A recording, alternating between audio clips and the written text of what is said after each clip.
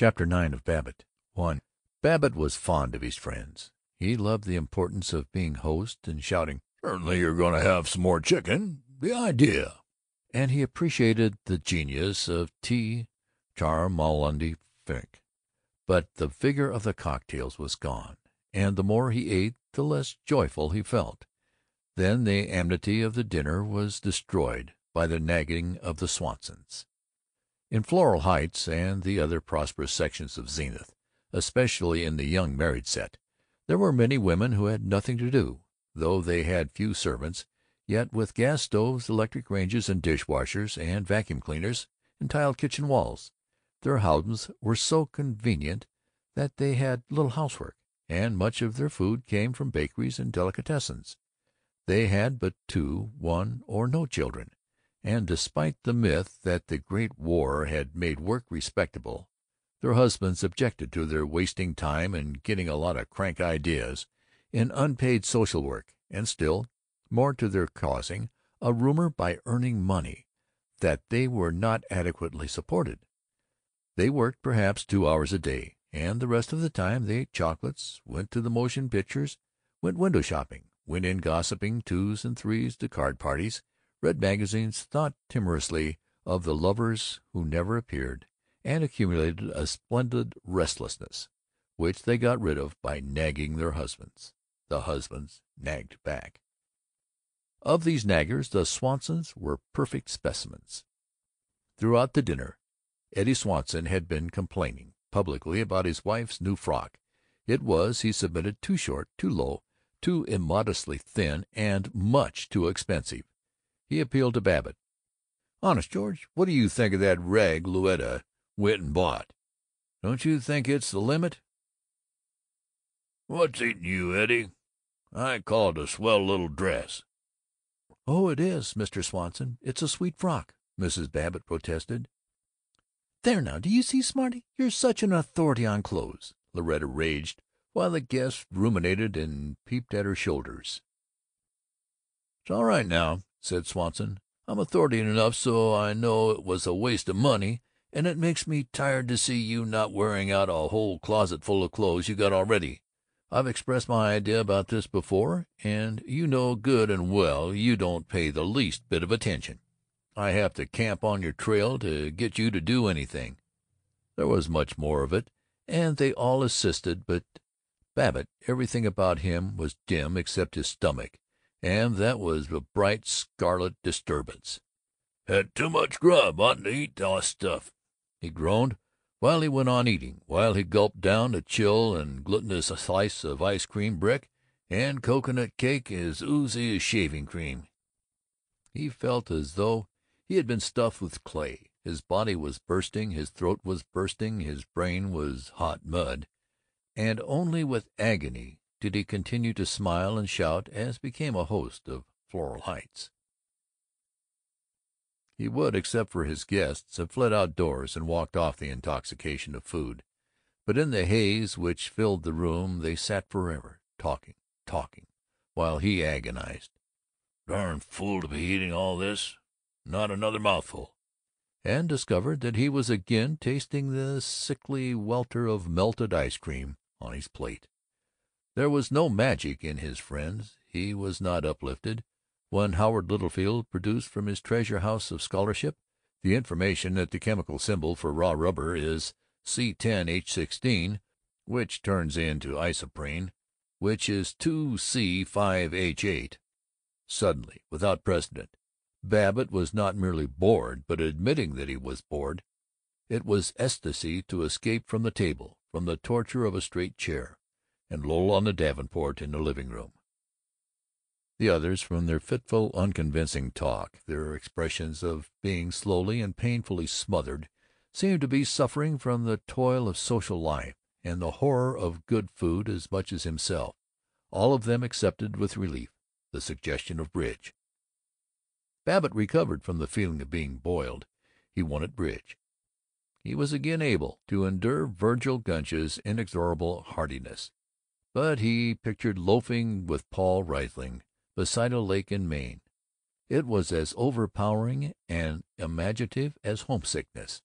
He had never been to Maine, yet he beheld the shrouded mountains of the tranquil lake of evening. "That boy Paul's worth all these ballyhooing highbrows put together," he muttered, "and I'd like to get away from everything." Even Louetta Swanson did not rouse him. Mrs. Swanson was pretty and plain. Babbitt was not an analyst of women, except as to their taste in furnished houses to rent. He divided them into real ladies, working women, old cranks, and fly chickens. He mooned over their charms, but he was of opinion that all of them, save the women of his own family, were different and mysterious. Yet he had known by instinct that Louetta Swanson could be approached. Her eyes and lips were moist, her face tapered from a broad forehead to a pointed chin. Her mouth was thin but strong and avid, and between her brows were two out-curving and passionate wrinkles. She was 30, perhaps, or younger. Gossip had never touched her, but every man naturally and instantly rose to flirtatiousness when he spoke to her, and every woman watched her with stilled blankness. Between games, sitting on the davenport, Babbitt spoke to her with the requisite gallantry, that sonorous Floral Heights gallantry, which is not flirtation but a terrified flight from it. "You're looking like a soda fountain tonight, Louetta." "Am I?" "Old Eddie kind of on the rampage?" "Yes, I get so sick of it." "Well, when you get tired of hubby, you can run off with Uncle George." "If I ran away, oh, well." "Anybody ever tell you your hands are awful pretty?" She looked down at them. She pulled the lace of her sleeves over them, but otherwise she did not heed him. She was lost in unexpressed imaginings. Babbitt was too languid this evening to pursue his duty of being a captivating, though strictly moral male. He ambled back to the bridge tables. He was not much thrilled when Mrs. Frink, a small twittering woman, proposed that they try to do some spiritualism and table-tipping. "You know, Chum can make the spirits come. Honest, he just scares me." The ladies of the party had not emerged all evening, but now, as the sex given to things of the spirit while the men warred against base things material, they took command and cried, "Oh, let's—" In the dimness the men were rather solemn and foolish, but the good wives quivered and adored as they sat about the table. They laughed, "Now you be good, or I'll tell," when the men took their hands in the circle. Babbitt tingled with a slight return of interest in life as Louetta Swanson's hand closed on his with quiet firmness. All of them hunched over, intent.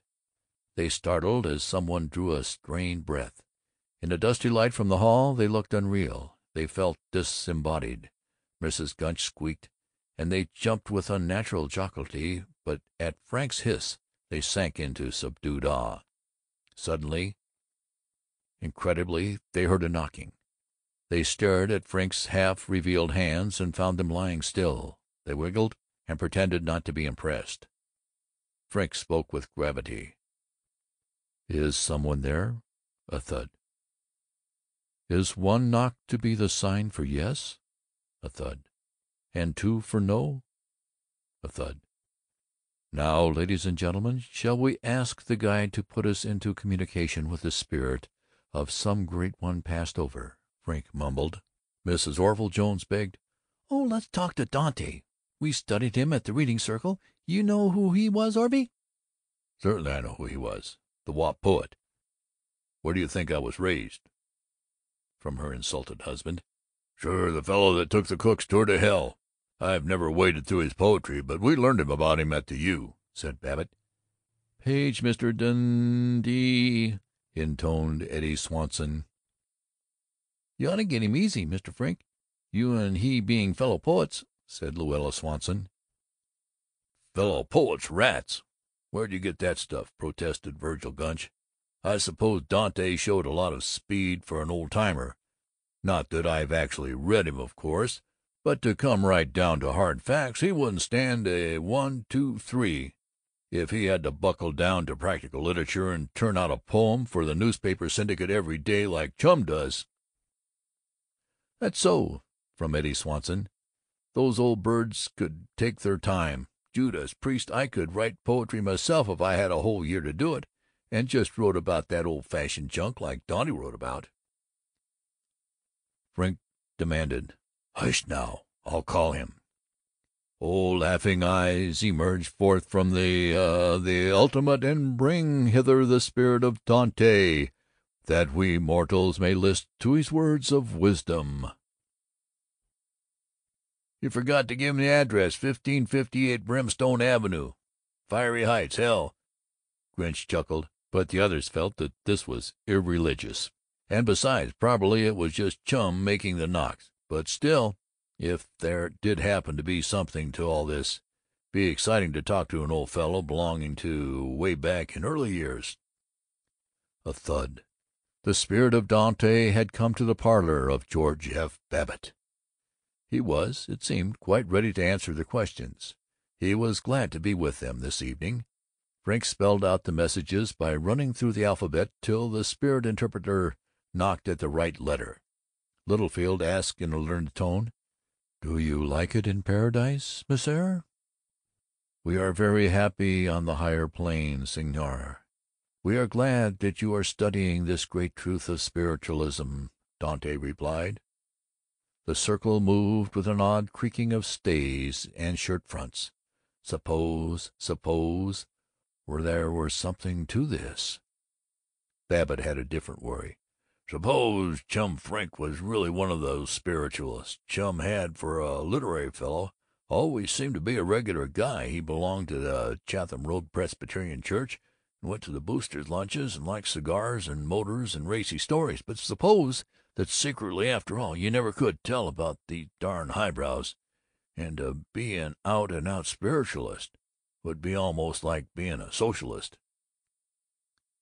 No one could long be serious in the presence of Vergil Gunch. "Ask Dante how Jack Shakespeare and old Verge, the guy they named after me, are getting along, and don't they wish they could get into the movie game?" He blared, and instantly all was mirth. Mrs. Jones shrieked, and Eddie Swanson desired to know whether Dante didn't catch cold with nothing on but his wreath. The pleased Dante made humble answer. But Babbitt, the cursed discontent was torturing him again, and heavily, in the impersonal darkness, he pondered, "I don't. We're all so flip and think we're so smart. There'd be a fellow like Dante. I wish I'd read some of his pieces. I don't suppose I ever will now." He had, without explanation, the impression of a slaggy cliff, and on it, in silhouette against menacing clouds, a lone and austere figure. He was dismayed by a sudden contempt for his surest friends. He grasped Louetta Swanson's hand, and found the comfort of human warmth. Habit came, a veteran warrior, and he shook himself. "What the deuce is the matter with me this evening?"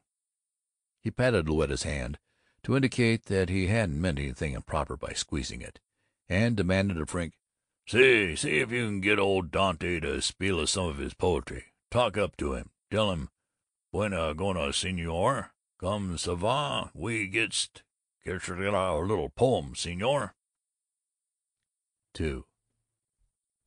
The lights were switched on. The women sat on the front of their chairs in the determined suspense whereby a wife indicates that as soon as the present speaker was finished she is going to remark brightly to her husband, "Well, dear, I think perhaps it's about time for us to be saying good night."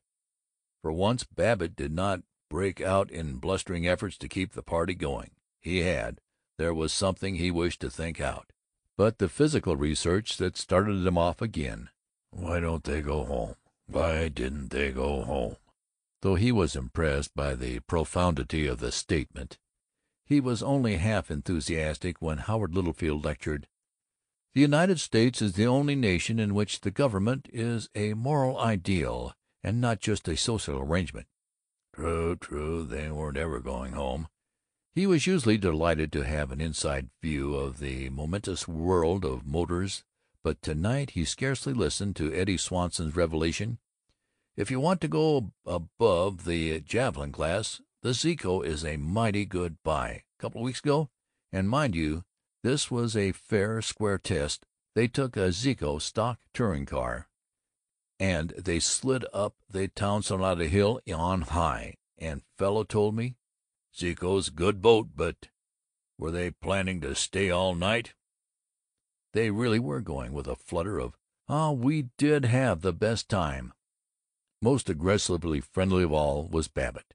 Yet as he burbled he was reflecting, "I got through it, but for a time there I didn't hardly think I'd last out." He prepared to taste the most delicate pleasure of the host, making fun of his guest in the relaxation of midnight. As the door closed he yawned voluptuously, chest out, shoulders wiggling, and turned cynically to his wife. She was beaming. "Oh, it was nice, wasn't it? I know they enjoyed every minute of it. Don't you think so?" He couldn't do it. He couldn't mock. It would have been like sneering at a happy child. He lied ponderously, "You bet. Best party this year, by a long shot." "Wasn't the dinner good? And honestly, I thought the fried chicken was delicious."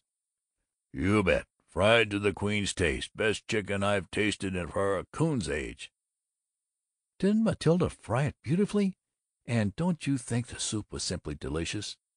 "It certainly was. It was corking. Best soup I've tasted since Heck was a pup." But his voice was seeping away.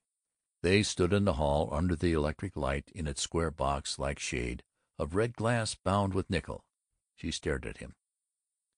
"Why, George, you sound as if you hadn't really enjoyed it." "Sure I did. Course I did." "George, what is it?" "Oh, I'm kind of tired, I guess. Been pounding pretty hard at the office. Need to get away and rest up a little." "Well, we're going to Maine in just a few weeks now, dear." "Yeah." Then he was pouring it out nakedly, robbed of reticence. "Myra, I think it'd be a good thing for me to get up there early." "But you have this man you have to meet in New York about business." "What man? Oh, sure, him. Oh, that's all off. But I want to hit Maine early. Get in a little fishing, catch me a big trout, by golly." A nervous artificial laugh. "Well, why don't we do it? Verona and Matilda can run the house between them, and you and I can go any time if you think we can afford it." "But that's I've been feeling so jumpy lately I thought maybe it might be a good thing if I got kind of off by myself and sweated out me." "George, don't you want me to go along?" She was too wretchedly in earnest to be tragic, or gloriously insulted, or anything save dumpy and defenseless and flushed to the red steaminess of a boiled beet. "Course I do. It just meant—" Remembering that Paul Riesling had predicted this, he was as desperate as she. "I mean, sometimes it's a good thing for an old grouch like me to go off and get it out of his system." He tried to sound parental. "Then when you and the kids arrive, I figured maybe I might skip up to Maine just a few days ahead of you. I'd be ready for a real bat. See how I mean?" He coaxed her with large booming sounds, with affable smiles, like a popular preacher blessing an Easter congregation, like a humorous lecturer completing his stint of eloquence, like all perpetrators of masculine wiles. She stared at him, the joy of festival drained from her face. "Do I bother you when we go on vacations? Do I add anything to your fun?" He broke. Suddenly, dreadfully, he was hysterical. He was a yelping baby. "Yes, yes, hell yes! But can't you understand? I'm shot to pieces. I'm all in. I got to take care of myself. I got to. I'm sick of everything and everybody. I got to." It was she who was mature and protective now. "Why, of course, you shall run off by yourself. Why don't you get Paul to go along, and you boys just fish and have a good time?" She patted his shoulder, reaching up to it, while he shook with palsied helplessness, and in that moment was not merely by habit fond of her, but clung to her strength. She cried cheerily, "Now upstairs you go, and pop into bed. We'll fix it all up. I'll see to the doors. Now skip."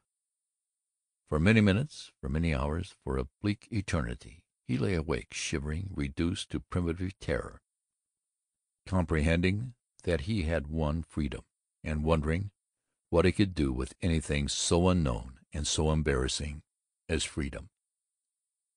Chapter 9